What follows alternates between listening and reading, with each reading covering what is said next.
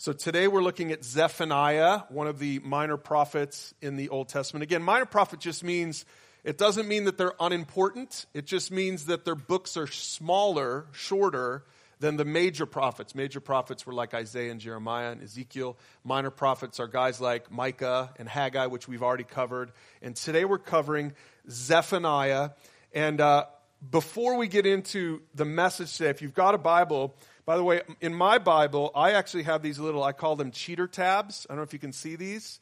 These are so nice for the minor prophets because, I know how to find some books of the Bible, but when it comes to Zephaniah, I'm like, okay, let me use these cheater tabs.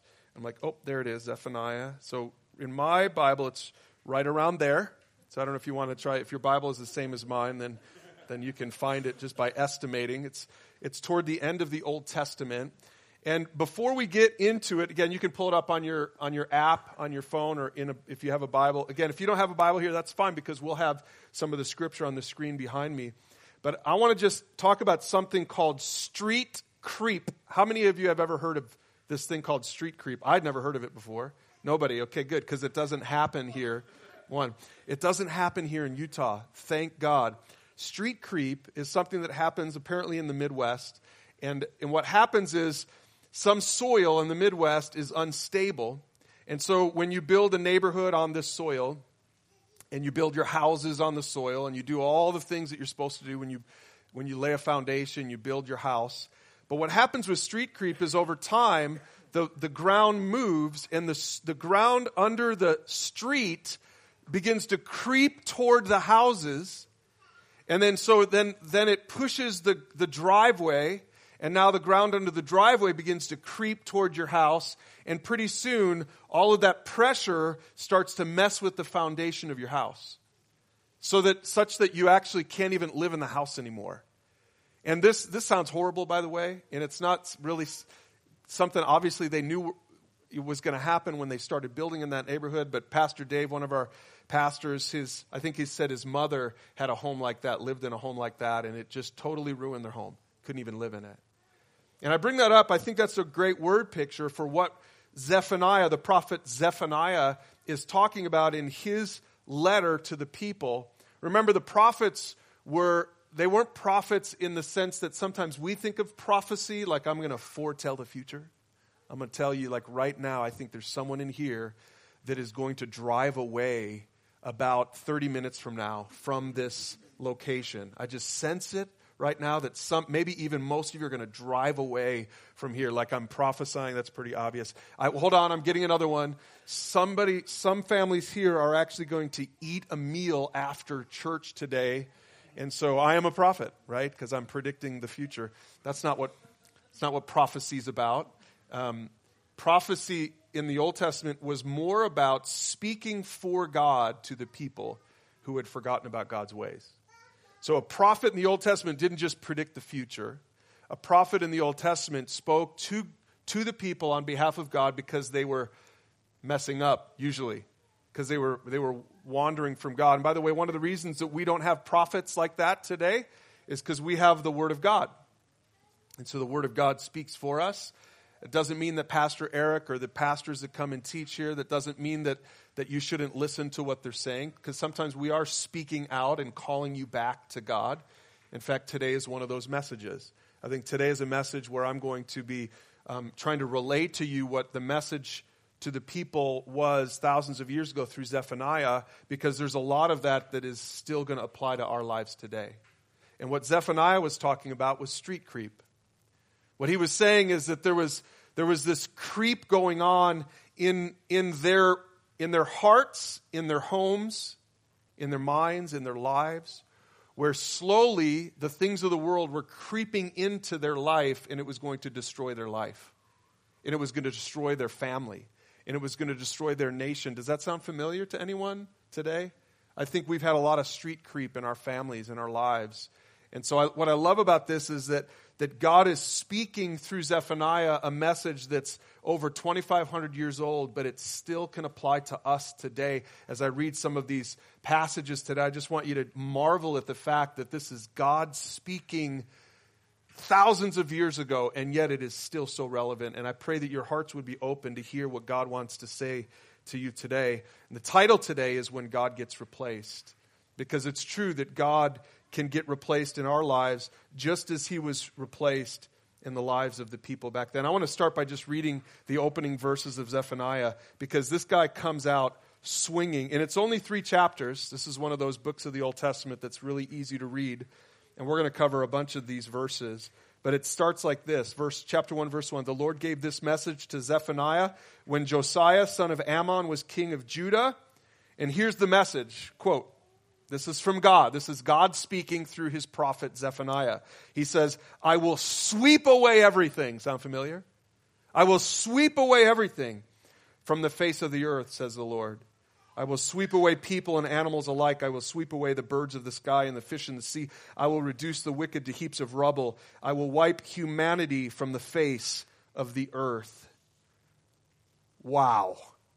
That reminds me of every once in a while, on a Saturday when my kids were little, we'd wake up and we'd start making pancakes, which was our Saturday morning tradition. And I'd be flipping the pancakes, and I could just tell the kind of a day it was going to be by how the kids were at each other's throats already over the pancake table. And every once in a while, I'd have to just stop flipping pancakes, and I'd say, kids, is this going to have to be a spank Saturday? Now, I know I don't want to talk too much about spanking, but I'm just saying that every once in a while there would be a Saturday where I'm like, this is just going to be one of those days, right? And I think that's how this letter starts off. Zephaniah is saying, this is going to be a spank Saturday. I am going to sweep you away. I am so sick of you people and all of the idolatry that you have in your lives. And we're going to have a come to Jesus talk today. Maybe some of you have had to have one of those with Pastor Eric where he reached out to you and he says, hey, could we meet for coffee? And you're like, oh, what did I do this time? You know? And really the thing is in their lives is God was getting replaced. And God hates it when he gets replaced. So let's talk through these passages today because we're talking about a spiritual slide. The first point is this, how a spiritual slide begins. It begins when idols replace God. We're going to see the progression of this street creep. We're going to see the progression of this spiritual slide that can happen in our lives. We're going to see how it happened in Zephaniah's day. And then we're going to pause. Instead of pointing fingers at Zephaniah, we're going to pause and we're going to think about it in our own lives. Am I letting this happen in my life? Am I letting this happen in my marriage? Am I letting this happen in my spiritual relationship with God? Am I letting this happen in my relationship with my kids? Young people, am I letting this happen in my relationship with my parents? Am I letting something creep in? And the slide begins when we replace God with idols. And I know some of you are going to say, wait a second, it's 2019, is that right? Are we in 2019? It's 2019. Yeah, obviously it's slipping in my own. There's some street creep going on in my brain. It's 2019. We don't have idols. That was something back in the Old Testament. Yeah, that was something in that one episode of the Brady Bunch, you know. Nobody? Nothing. Thank you. We got a few people, you know. We don't have, we think of idols as these little wooden things or these stone things. I'm like, we don't do idols. Like, we're so far past that. We're way more advanced. We wouldn't worship an idol. In fact, maybe sometimes you read some of the Old Testament and you're like, these morons. I can't believe how dumb these people were. Don't they know that praying to something made out of wood won't do anything for you? Don't they know that figurines made out of rock are powerless? How dumb are these people? And I think these people would look at us today and say, what morons? Don't these people know that it's not worth idolizing your work? Don't they know that sports team is not a god?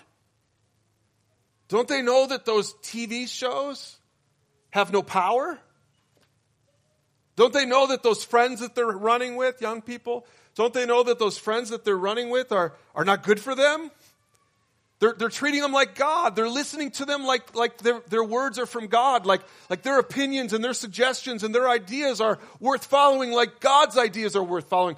What morons, I think they would say about our culture.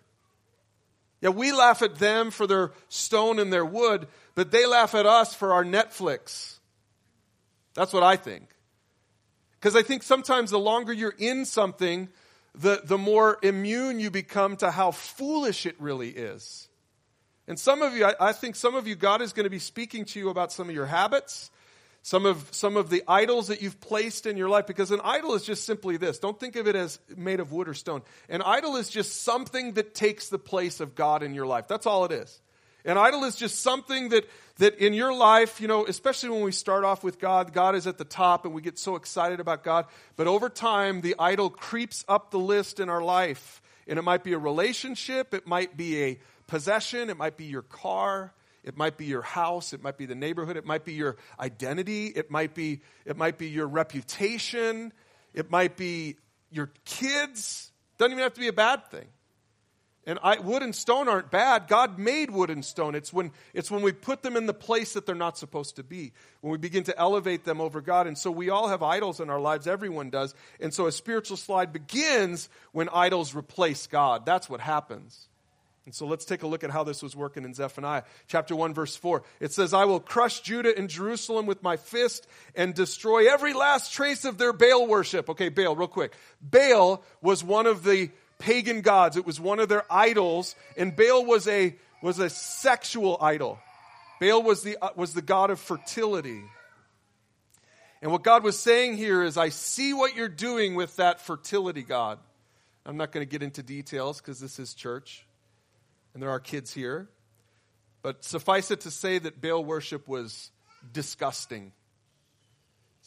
Perversions, sexual acts that were disgusting and embarrassing, and that we wouldn't even have on Netflix today. That's how bad those things were.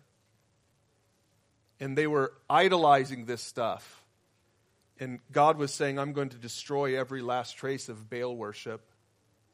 So today, I think Baal worship is about sexual perversion. Baal worship is probably equated today with pornography, let's say, or with cheating on your spouse, or young people with buying into this hookup culture that we have.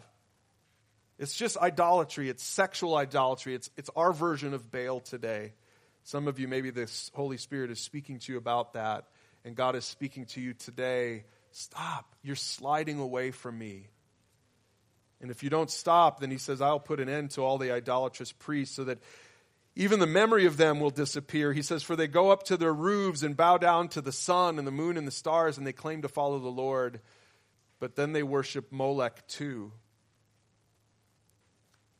And Molech was the god that they would sacrifice their children to. Could you imagine that? That you believe in this God, you've bought into this lie of Molech so much that you would sacrifice your children to this God. Now I can't even wrap my mind around this. Like, how would you possibly give up your children, let your children die on an altar, burn up on an altar, thinking that somehow you're going to appease the God, this false god Molech? And I think, is there any equivalence in our culture of sacrificing our children? And then I started thinking about sometimes people's careers. But that's exactly what happens, isn't it? Some people are so into their career. They're so into their lifestyle. They're so into their materialism, the stuff that they want, that they're just so focused on that thing. It's not that they hate their kids. It's not that they want to sacrifice their kids. They're not thinking about it that way. It's just once they get older and they look back and they see what they did to their kids because they didn't love their kids and parent their kids and disciple their kids. They were too busy chasing their career. That's just one example. Maybe the Holy Spirit is giving another example. I think for some people, even some of the friends that I've had over the years, it breaks my heart to see that they cheat on their spouse, and they're not just cheating on their spouse, they're cheating on their kids. And they chase after sin for a season. They chase after this next relationship. And everyone else in their life who loves them and cares about them and knows that God wants to be honored by their choices and it's not happening right now, they call out to them, stop, please think. Think about what you're doing. You're giving up all of this. I know what you're chasing. I know that it's this shiny new object. But just stop and think about it, and they just can't help themselves. And again, I think the people back in Zephaniah's day would say, moron, don't you see what's going to happen? I know for sure God says that, because he sees the beginning and the end. We don't always see the beginning and the end. Sometimes we just see the first part, and we chase after these things. And we don't realize that we're sacrificing our children, we're sacrificing our families to this idol of career or possessions or whatever. So yes, I think Baal and Molech still exist today. They're just taking on different forms. But spiritual slide begins when you start elevating idols in your life, and pretty soon, and it's creep. It's not sudden. Satan doesn't work like that. It's not sudden usually. It's just this slow burn, and pretty soon you're letting this thing in your life, and it's overtaking your life. And then as the progression continues, we move on to this point that spiritual slide advances when we live like spiritual atheists. Now, I know that sounds really weird. You're like, wait, so which one is it? Is it spiritual or is it an atheist? Because we don't think of those things together. But a spiritual atheist is just someone who says that they're spiritual. They say that they believe in God, but they actually live their lives like they don't. Another word for this is practical atheist. Some of you might have been here years ago when we did a series on being a practical atheist. You say all the right stuff, but there's no evidence in your life that you really believe what you just said about God.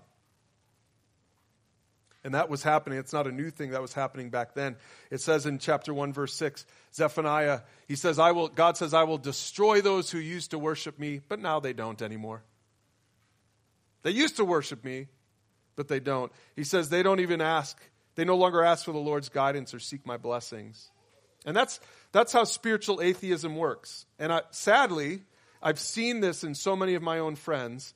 They start off with such great intentions. They start off with such zeal and such fire for the Lord. But pretty soon, like those worship songs that we sang that were so awesome. Great job, Crystal, and your team. So awesome to sing these worship songs. But you know, in the Old Testament, God says this, I'm so sick of your worship songs because you worship me with your lips, but your hearts are far from me. Now, I don't think he's necessarily saying that to us. But some of you, maybe that's true of you.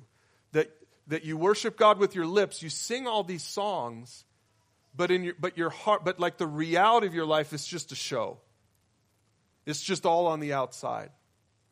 And do you see what happens? The reason you get to that point, the reason that your spiritual slide advanced is because you set up idols in your life. You're actually elevating all these other things above God, but then you come to church on Sunday for an hour and you worship God and you go through the motions and you do all these things.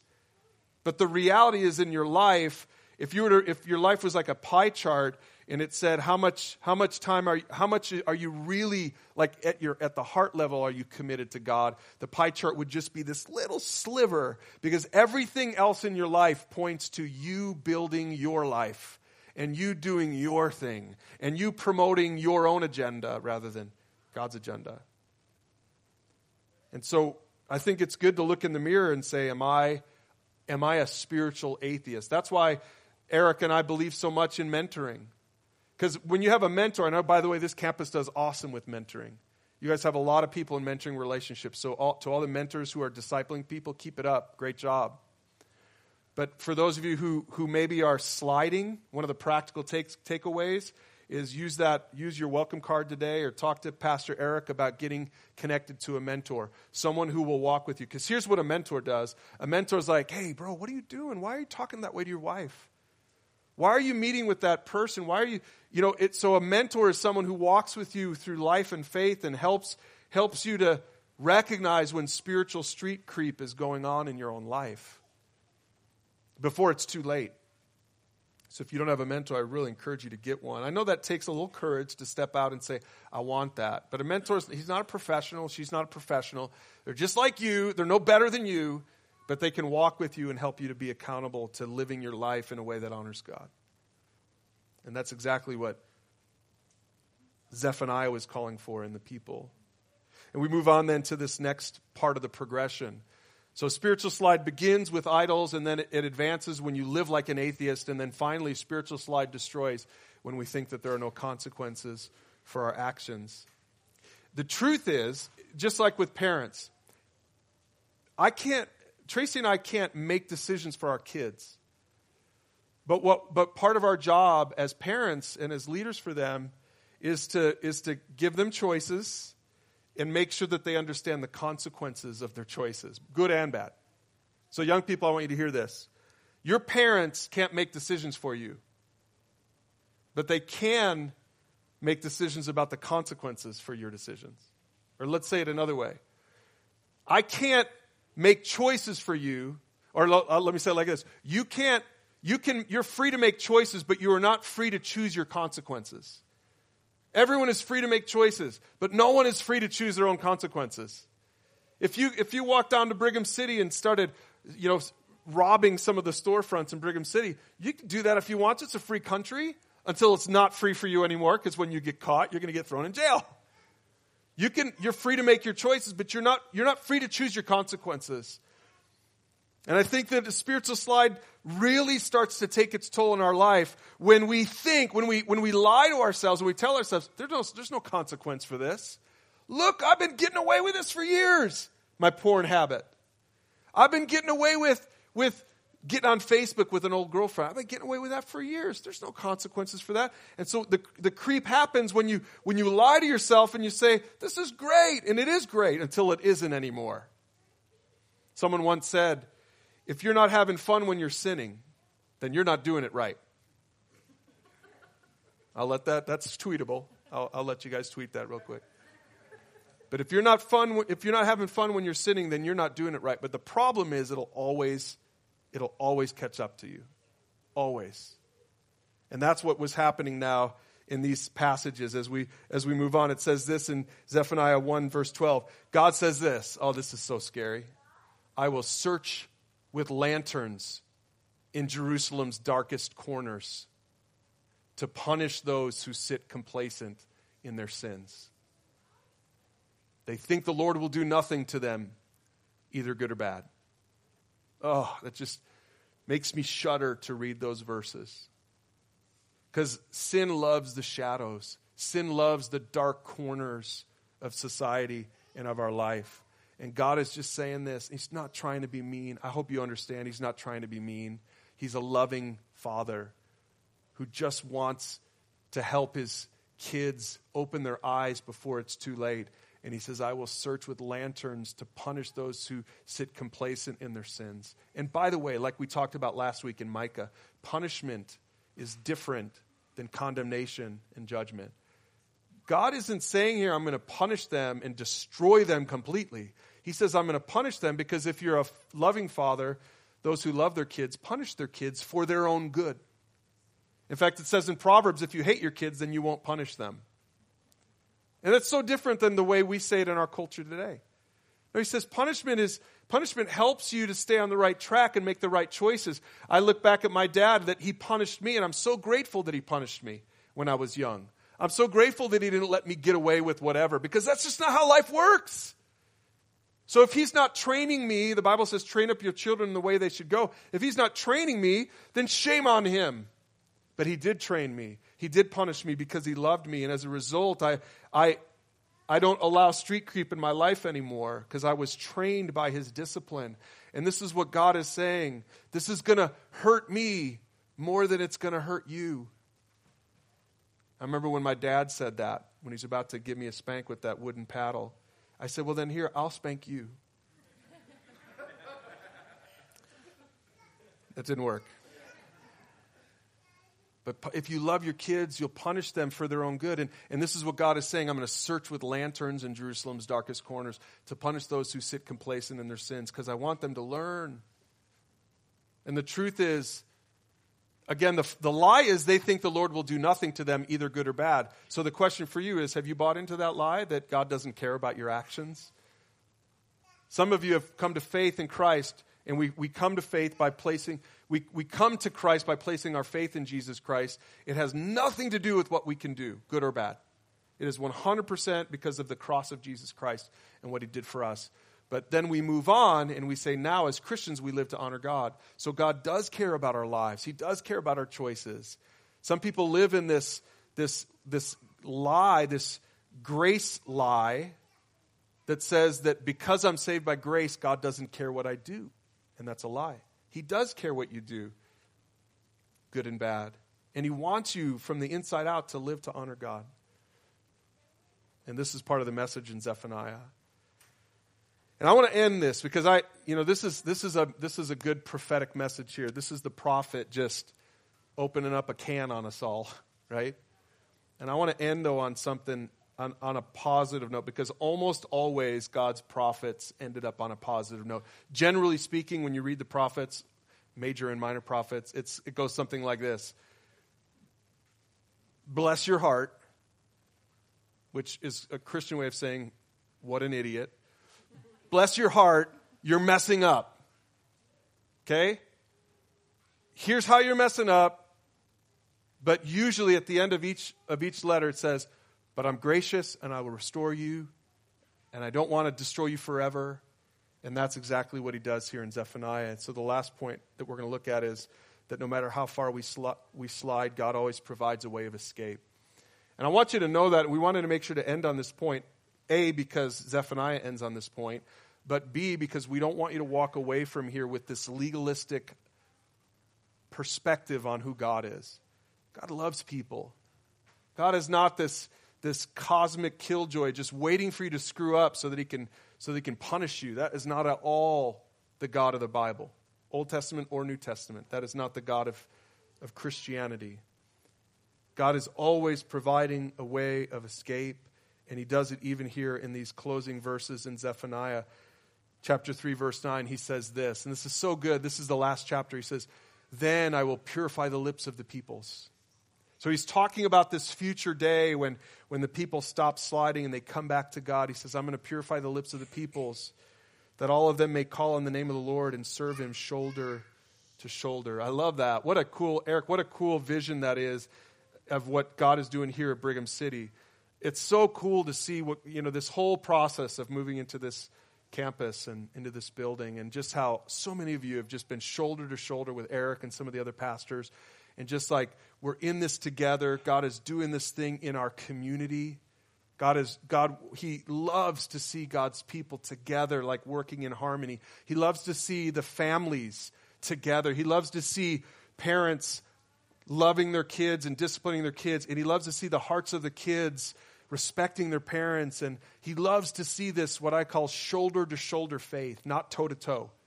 Toe-to-toe is when I get in your face and I'm like pointing my finger at you and doing this, right? Shoulder-to-shoulder is we're both together, we're looking outward, we're trying to work together and do something together for the good of God and for his glory and for his kingdom. And this is what Zephaniah is envisioning. He says, there's going to come a day when I'll purify the lips of the people, that all of them may call on the name of the Lord and serve him shoulder to shoulder. He says, those who are left will be lowly and humble, for it is they who trust in the name of the Lord. The remnant of Israel will do no wrong. They will never tell lies or deceive one another. And he goes on and he says this, they will eat and sleep in safety, and no one will make them afraid. They are called to sing and rejoice. And I love this. In fact, I encourage you to read through. It's pretty short, 3 chapters. But I encourage you, maybe today, now that you've heard this message, you've got some context, just on your own later today or this week, just read through Zephaniah and understand that how he's ending is he's talking about a day. I want you to hear this. He's talking about a day that is here now. Because what he was prophesying there when he said, I can't wait for this day when you're shoulder to shoulder and I'm going to purify your hearts. You know what he's talking about? The cross. He was talking about the day hundreds of years later from Zephaniah, but 2,000 years in our past, when Jesus went to the cross and died for our sins so that our hearts could be purified because of his perfection, not because of our efforts. And his perfection purifies us. And then what happens is we can go shoulder to shoulder, and we can eat and sleep in safety, and we don't have to have fear and trembling of this judgmental, punishing God. But instead we could say, thank you, Jesus, that you died for my sins and you set me free, not because of my goodness, but because of your goodness. Not because of my choices, but because of your choices. Not because of my character, but because of your character. And that when we accept that message and when we start following that Jesus, he changes us from the inside out, and we begin to do this shoulder-to-shoulder faith. And that's what we invite you to today. And if you're here and you say, I want that, I don't have that, I've never been a part of that, and we'd love to pray with you after the service today. If you're here today and you say, I think I've slid away from that. I've been a Christian for a while now, but I see now through the words of Zephaniah that I've had some of this street creep in my life. I've had this stuff creeping in on me, and I can see where I'm heading, and I want to stop now before it's too late. Praise God for his mercy that you heard this message today. And we would love to talk with you also, because we want to. If you're not connected with someone already, we want to connect you with someone. We want to pray with you, yes, that's important, but we want to even go beyond that. We want to connect you with someone that can help you shoulder to shoulder to really begin to honor God with your life. Let's pray together.